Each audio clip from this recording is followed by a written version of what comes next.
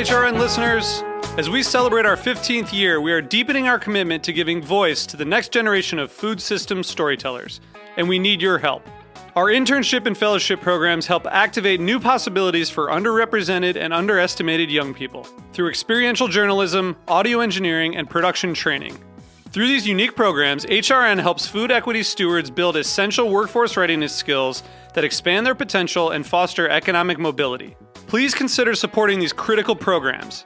And with a minimum donation, you can be entered to win a dinner for two at an amazing restaurant in one of 8 cities and tickets to a concert at a great venue in one of those cities. We have incredible partners across the country who have donated, as they also share our passion for helping to educate the next generation of food systems storytellers. Check out heritageradionetwork.org/15 to donate and enter to win today. That's heritageradionetwork.org/15 to donate and enter to win today. And make sure you donate before March 31st. Thank you. This program is brought to you by Chefs Collaborative, a nonprofit with a mission to inspire, educate, and celebrate chefs and food professionals building a better food system. Change menus, change lives. Learn more at chefscollaborative.org. You're listening to Heritage Radio Network. We're a member-supported food radio network broadcasting over 35 weekly shows live from Bushwick, Brooklyn. Join our hosts as they lead you through the world of craft brewing, behind the scenes of the restaurant industry, inside the battle over school food, and beyond. Find us at heritageradionetwork.org.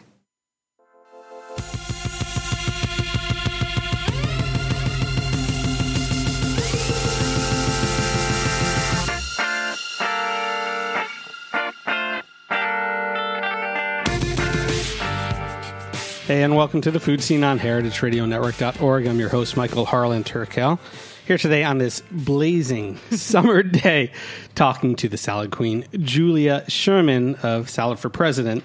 Now, you're an artist in your own right, and you muse through these amazing, candid conversations with other artists about their creative processes, almost in the same way that we kind of talk about chefs composing dishes these days. But which one is it? Do you consider yourself an artist, an interviewer, a conversationalist? Where did this project start and why? I guess it kind of started from finding myself at a place where I no longer cared about any of those titles or which one I was. So that can be a very freeing place where one might be able to declare to the world that their primary concern is with salad.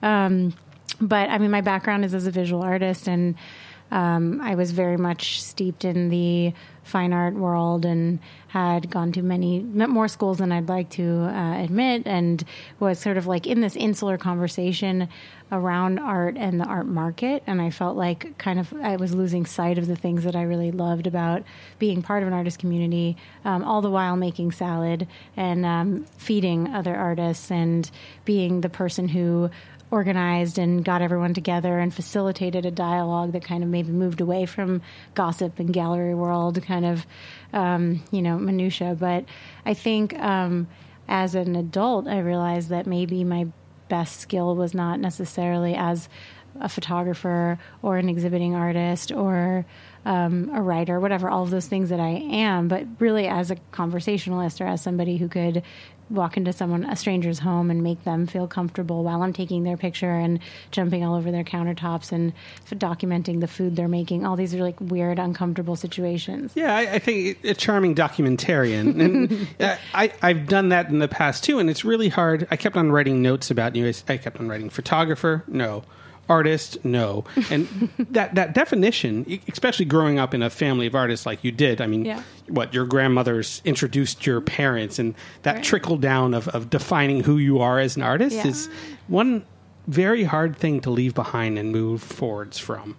I mean, I don't think I've left it behind. I think the realization I had was that an artist is not defined by the things that they make, and so that's a misconception, and that's something that we're told once we become professionalized. But I think my favorite artists manage to skirt that kind of pressure and really consider themselves an artist the moment they wake up and the moment they go to sleep and everything in between. But whether they go to the studio that day or not. So I think an artist is more out in the world asking questions, and they're out in the world making people a little bit uncomfortable or putting them outside their comfort zone in order to get to a conversation or in order to draw something out. So I think an artist is like a social servant or something. Well, I feel like you did the same and redefined salad for a lot of people in your blog and your book, because salad isn't roughage and dressing. No. Salad is what to you? What would you define salad as? Salad is an act or practice of putting disparate materials together. So it's about comparing and contrasting. It's about juxtaposition. It's about complementary materials. Like I think there's something intuitive about salad making for artists and for a lot of people, because they feel like they know that it's about arrangement and presentation more than it is about technique necessarily.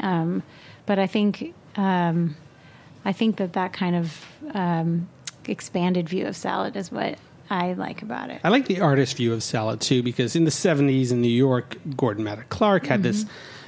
Do you even call it a restaurant? Yes, it was a restaurant. Food. Everyone ate there. They had their meals there as a restaurant. And then also Gavin Brown, contemporarily, has an upstate restaurant. And these are two artists and gallerists that obviously approach salad in a different way than someone picking up some baby greens and tossing them in a large bowl. What do you think is different about an artist's approach towards salad than just, I'd hate to call it a layman, but someone going to the supermarket and coming home for sustenance rather than art? I don't know that I think... I make a clear distinction that I don't consider my salad or the salads I make with other artists artworks in and of themselves. The salad is still just a salad. I think an artist takes to the process of making a salad in a really natural way, because they think a lot about color and texture and how things look. I mean, just aesthetics. And I think, fresh ingredients and composing a salad is different than putting together a pot roast or making, a pizza or whatever. Like, I think there's something very particular to the act of presenting a salad that artists tend to really understand. But I don't think that means their salad is better than yours. Yeah. It's definitely not. I mean, I've had some artists make me salads that were not good at all. Some of them looked cool and tasted bad, or they're, whatever. They think what the artist understands is why salad for me. So they understand that I'm using salad as a ploy to get in there and to facilitate a conversation. And when I walk out, I just came from an artist studio right now, and we were making a salad, and he just texted me, that was the best studio visit I ever had. And I was like, well, it wasn't a studio visit at all. We made ceviche, So I think that they understand that there's a kind of like conceptual practice at play. Well, yeah, like you said, there's a practice, and it's so reflective of almost this anthropological self. And I love that in the past you've studied wig makers or cobblers, spent time with Benedictine monks? Nuns. Yeah. Talk to me about those experiences and how they gave you a better view on someone's process. Yeah, I mean, I think I've always been really curious. Maybe it's because I was a different kind of artist and I wasn't really a studio artist. I mean, I made a lot of studio art, but I never really wanted to be alone in my studio. And I think because of that, I've crafted a lot of long-term research-driven projects where the idea is that I just go spend time with somebody who's an expert at what they do, and then I see what happens from there. So I found this third-generation cobbler in Burbank, and I begged him to teach me how to make shoes. And, that's a dying craft. It's not something people do by hand anymore. And I spent, 3 months in his workshop making shoes, but I really only at the end of the day made one shoe. I didn't even make a pair, and it was the shittiest shoe. I couldn't wear it. So then that shoe was just a sculpture that when I exhibited it in the show, I just threw it in the corner, and it looked like someone lost one shoe at the gallery, and that was the piece. So things like that, where for me, it ends up being this kind of like wah-wah, like underwhelming sculpture, but I got to spend 3 months with a cobbler. Yeah, but you understand the pangs that they go through to actually make, said object. Right. So you understand not only the process, but the hardships and the arduous nature of getting to some kind of result. Yeah, and I think it's also about finding the individual's practice or approach to something that has a lot of history or a lot of baggage. If you're a third generation cobbler, you're not going to be the one to quit where I don't have that exactly because I've never committed to any one thing long enough to feel guilty about leaving it behind. Well, I mean, you committed to having a gallery in LA. Yes. And then you committed to opening up rooftop farms. But did you have a background in that, or was it fake it till you make it? I think that might be the words I live by in everything I do. Fake it till you make it is definitely resonant for me. But I think, I have a lot of enthusiasm, and it turns out that goes a long way. But I was a very enthusiastic gardener. When I lived in LA is when I really had my own garden and got it to a level where I felt like I could, talk about it or at least eat from it, which was great. And then when I moved back to New York and I was getting my MFA at Columbia, our studios were on the West Side Highway on 125th Street. And I convinced the school to give us a bunch of money to build a rooftop garden because someone spread the rumor that I was an expert gardener just because I had lived in LA and had a garden. And I didn't tell them they were wrong, but I definitely never said that myself. And that garden was when I realized that East Coast gardening, rooftop gardening is a lot harder than your backyard in LA. So from there, I ended up getting the space at MoMA PS1 and turning their rooftop into a garden. And I don't need to do everything myself. I bring other people in who are expert gardeners. So it's not necessarily about authorship for me in that way. But what was the point of this MoMA PS1 rooftop garden, as well as the LA Getty Museum? Mm-hmm. Were they intent to feed people? Were they intent to feed people's minds? Both. I think they were. I really love open-endedness and kind of like, especially in an institution, in a museum where everything has a wall label and everyone wants to know what's the answer, what's it about, did I get it? And that's just not how art works, not for artists and not for visitors. But I think for me, I felt like in a garden you have, in a way, it was a parallel or like an ideal version of what someone's experience in a museum should be. So you walk in and either you've gardened your whole life or you've never been in a garden before in your whole life, in your life, and this is all new. But for everybody, there's something new and there's something to learn, and you really have to rely on your own senses. So the idea of those gardens was that I was growing a lot of heirloom and unusual things. I was working with Baker Creek Seed Company, and they have like all of these things that they've recouped that are no longer in circulation. So herbs that you've never had before. So anybody comes up there, especially, it's on the roof. So you've spent your whole day in the museum and you've gone floor by floor. Maybe you feel a little alienated. Maybe you're like, shit, I don't want to admit I hate video art, whatever. And then you get to the roof and someone's up there and they say like, put this in your mouth, smell this, look at this. Like it's all this kind of assault on your senses, and everybody gets it and kind of like comes alive and they want to ask questions and they want to engage, and people took food home. And then I invited artists there and I did my salad making process at the museum. Yeah. Would you consider that food art? No. That was the greatest quick answer ever. Because, the collision of these two things... Oh, I just got buzzed for that, David. Thank you. The collision of these two things, food and art, gets mashed up. But sometimes they're parallel or sometimes they're diverging. Like, where do you find yourself on these spectrums? Well, it was funny doing the garden. I was approaching different people and to get sponsorship. So I called a soil company and I was like, hey, I'm doing this garden at the Artisan museum. soil, right? What? Artisan soil. Right. Handcrafted Brooklyn soil. No, it was just soil. I'm really into things just being exactly what they are.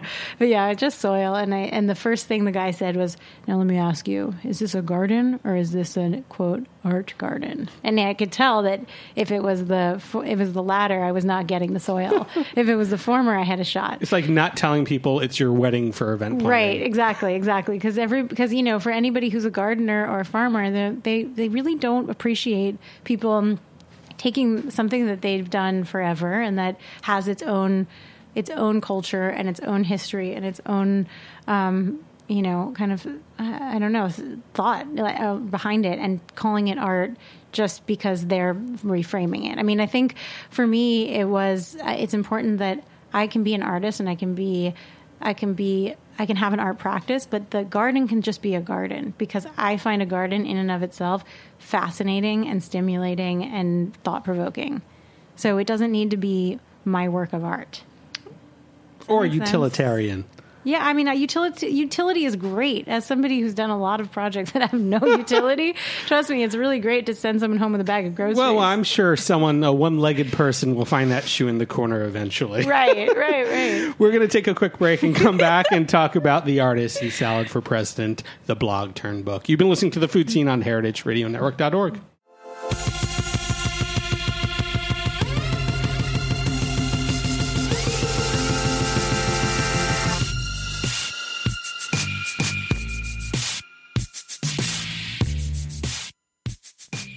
This program is brought to you by Chefs Collaborative, a national nonprofit network with a mission to inspire, educate, and celebrate chefs and food professionals building a better food system. Chefs Collaborative members work to make sustainable practices second nature for every chef in the United States. Chefs Collaborative was founded in 1993 by visionary chefs including Rick Bayless and Alice Waters, who acknowledge the influential role of food professionals on our food choices, our collective personal health, the vitality of cultures, and the integrity of the global environment. Chefs Collaborative believes that the greater culinary community can be a catalyst for positive change by expanding the market for good food and helping to preserve local farming and fishing communities. Change menus, change lives. Learn more about Chefs Collaborative at chefscollaborative.org. Hey, and welcome back to The Food Scene on heritageradionetwork.org. I'm your host, Michael Harlan Turkel, here today with Julia Sherman of Salad for President. Now, the book itself includes not only a ton of your wonderful recipes, but these interviews and outputs. Because I'm not going to say recipes necessarily. It's more like theories and posits on how to compose a salad or just lunch, of these amazing artists ranging from William Wegman to Alice Waters. And when I mention William Wegman, most people, either don't know who he is or you have to reference Weimaraners. Right. These giant Trojan horses of dogs. Right. Tell me why you approached this fellow photographer and why learning about his salad techniques and methods were inherent of the book. Well, I think for me, I realized when I was deciding, when I'm working on the blog, the guests are really just kind of come naturally. So it's someone I sit next to at dinner, it's somebody who's a friend of a friend, or that we kind of start a conversation out in the world, and then I invite myself to their studio or their home. For the book, it became more like, all right, well, you only have 11 artists that you can feature. How do they all fit together? What are they kind of, what's the balance amongst them? And what are you trying to say by choosing these 11? And I think for me, it really became people who had a long life practice, that they really had found a way to balance their commercial work and their personal pursuits and, their studio work, and that there had been this experimental nature that was like kind of singularly focused. And so William Wegman has always done exactly what William Wegman wants to do. And it's the William Wegman way. Right. And so William Wegman had the idea that he was going to work with his dogs. And if anyone else has that idea, you'd probably do them a favor and tell them it's a bad idea.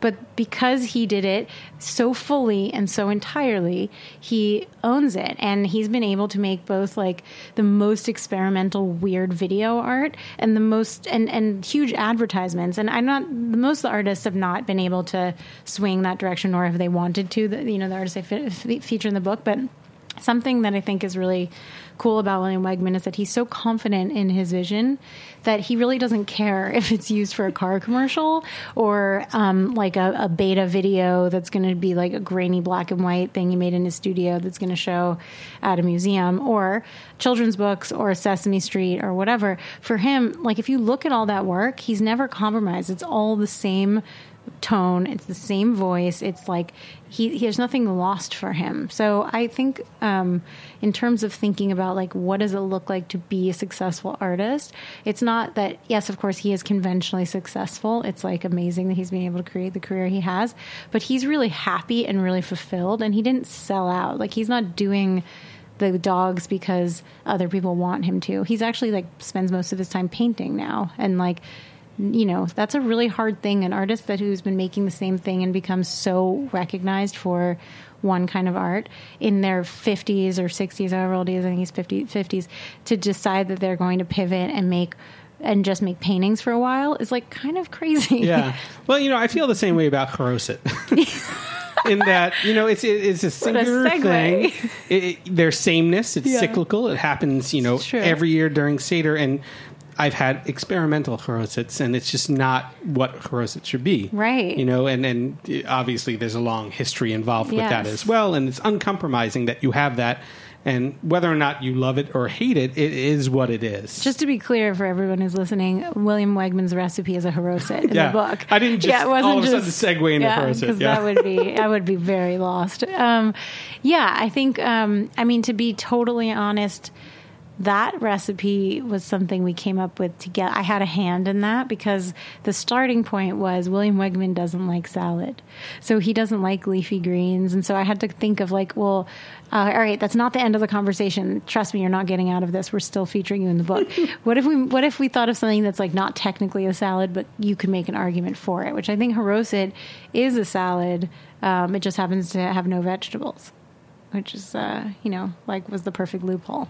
So it is William Wegman's Charoset in the book now. Whereas Alice Waters was in-your-face salad. Aside from baked goat cheese and garden lettuces, I think my favorite thing in the book was actually the leftover salad breakfast taco. Yeah. Just because things wilt, especially during these summer times. But to be able to re-champion them the next morning and then utilize that. Talk to me about why you chose her for the book and how that recipe came.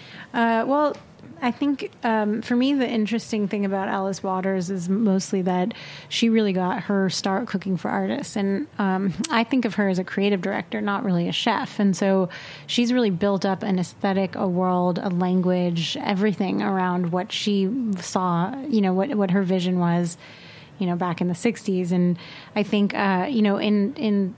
in learning more about the origins of Chez Panisse, which of course now is like such a food institution, but it really was born out of her relationships with experimental filmmakers. Her partner at the time was Tom Luddy, who was running the Berkeley Film Archive, and so all of these new wave amazing filmmakers were coming through Berkeley, and she was cooking.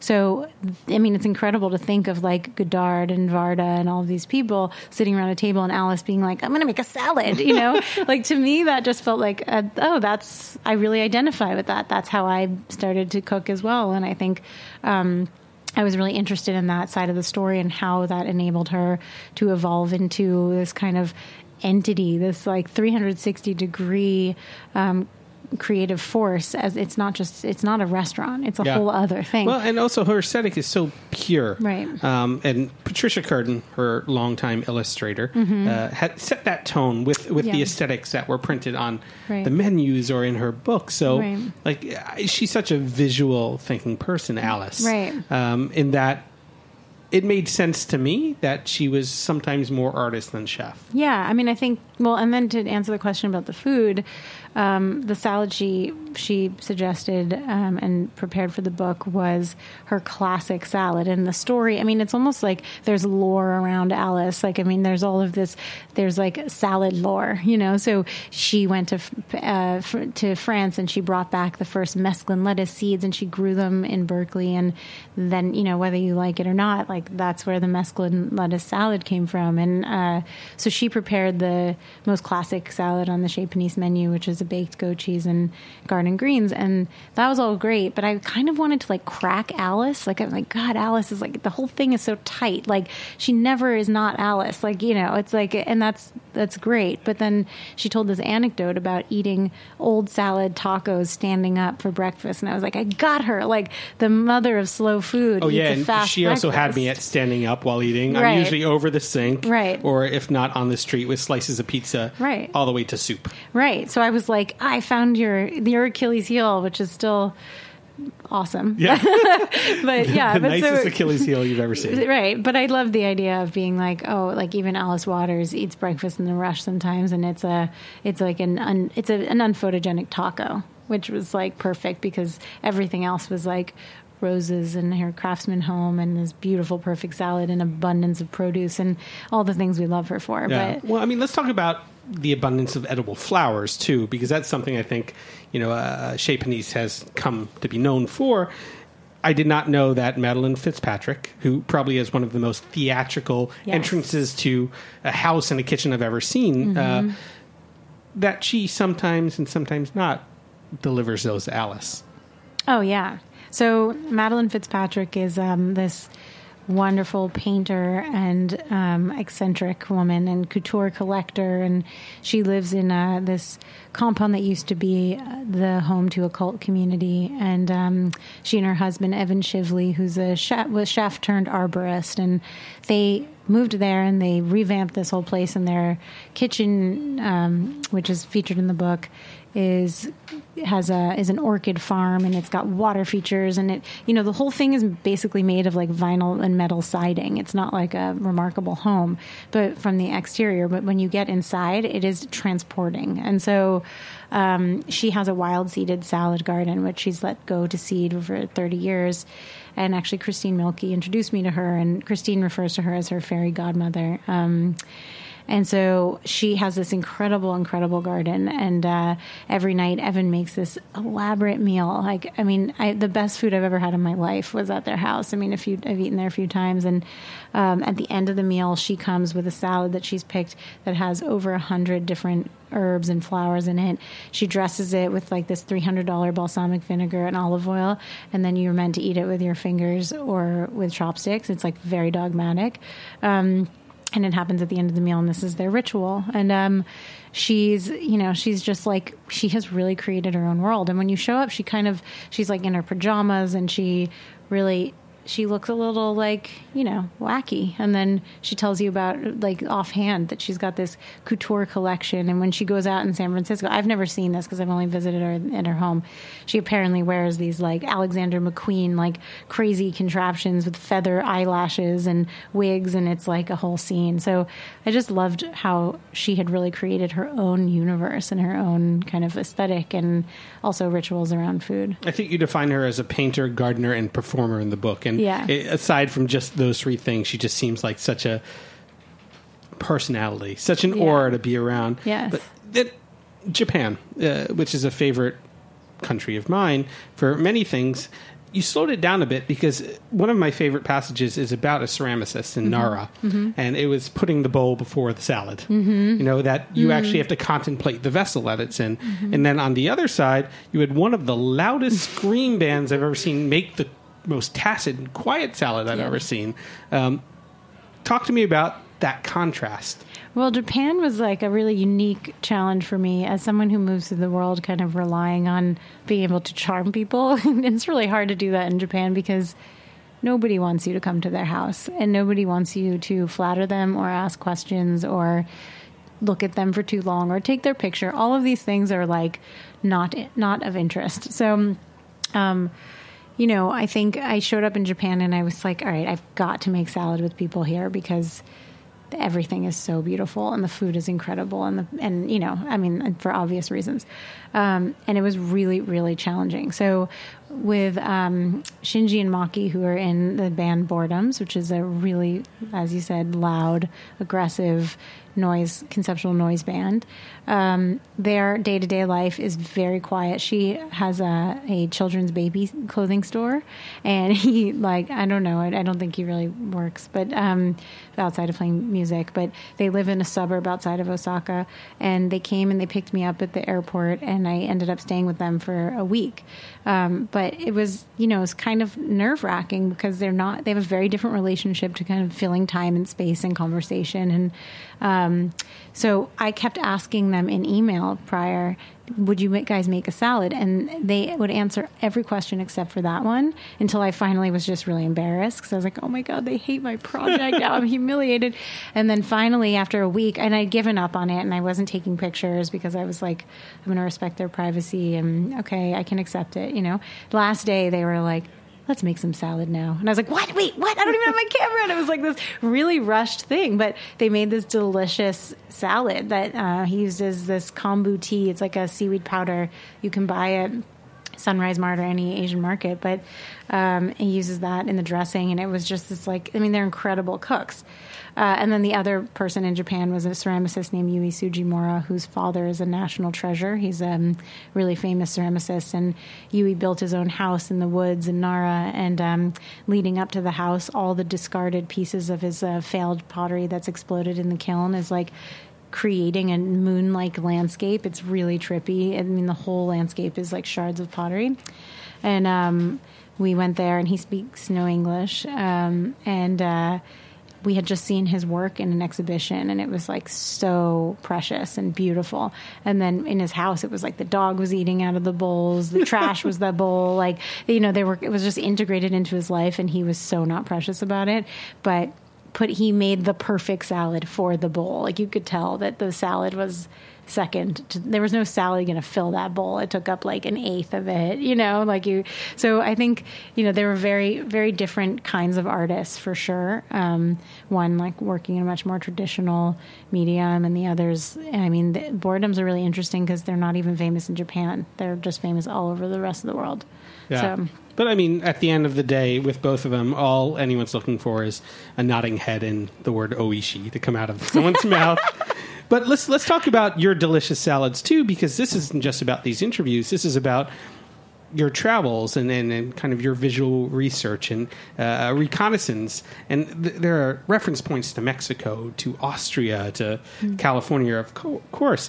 How do you conceptualize a salad? Like, what do you take back with you, and how do you kind of reassemble that?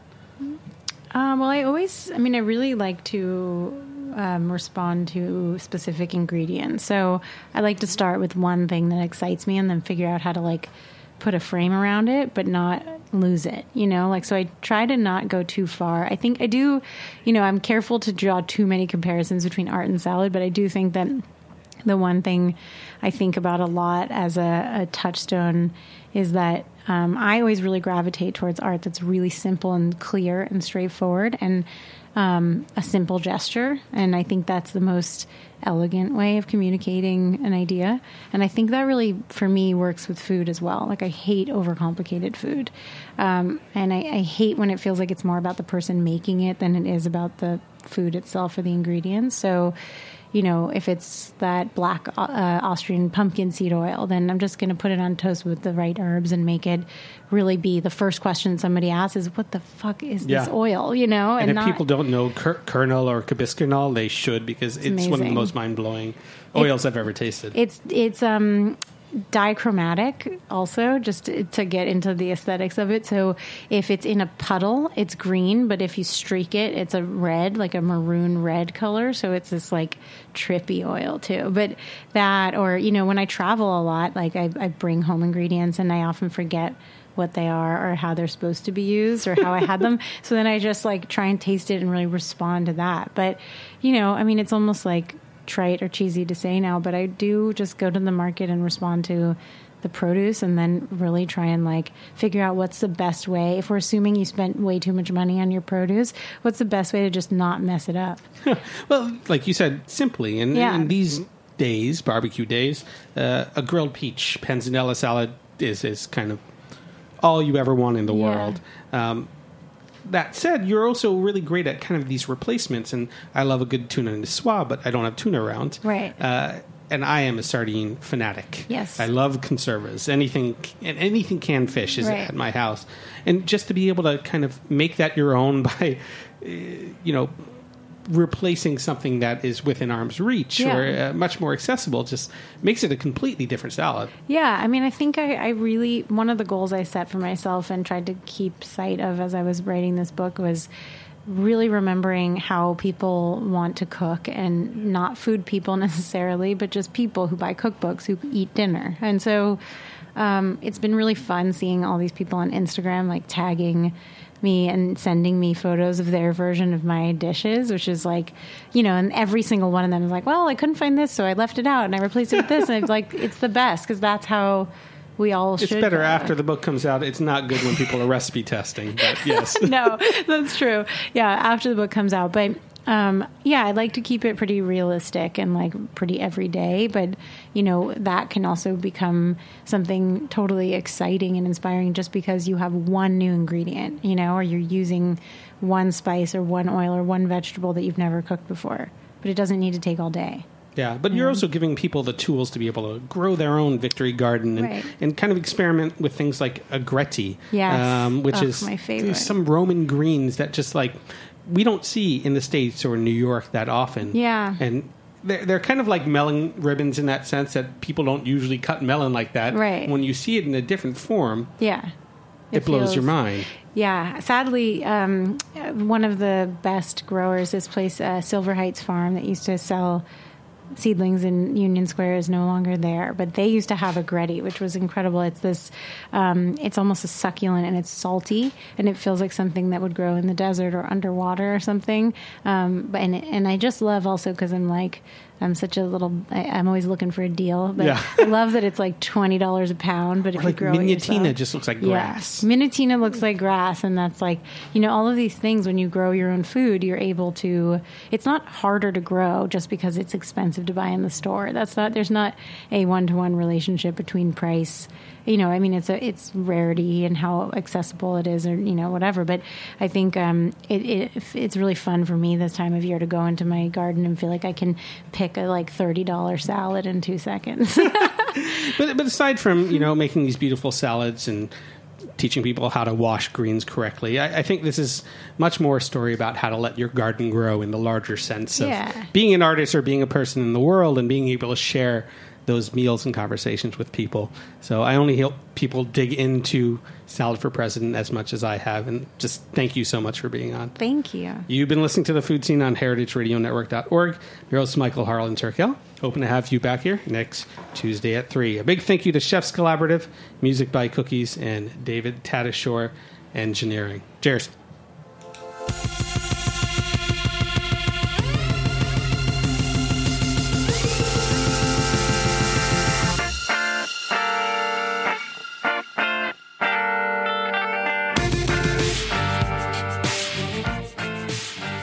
Thanks for listening to Heritage Radio Network, food radio supported by you. For our freshest content and to hear about exclusive events, subscribe to our newsletter. Enter your email at the bottom of our website, heritageradionetwork.org. Connect with us on Facebook, Instagram, and Twitter at heritage_radio. Heritage Radio Network is a nonprofit organization driving conversations to make the world a better, fairer, more delicious place. And we couldn't do it without support from listeners like you. Want to be a part of the food world's most innovative community? Rate the shows you like, tell your friends, and please join our community by becoming a member. Just click on the beating heart at the top right of our homepage. Thanks for listening.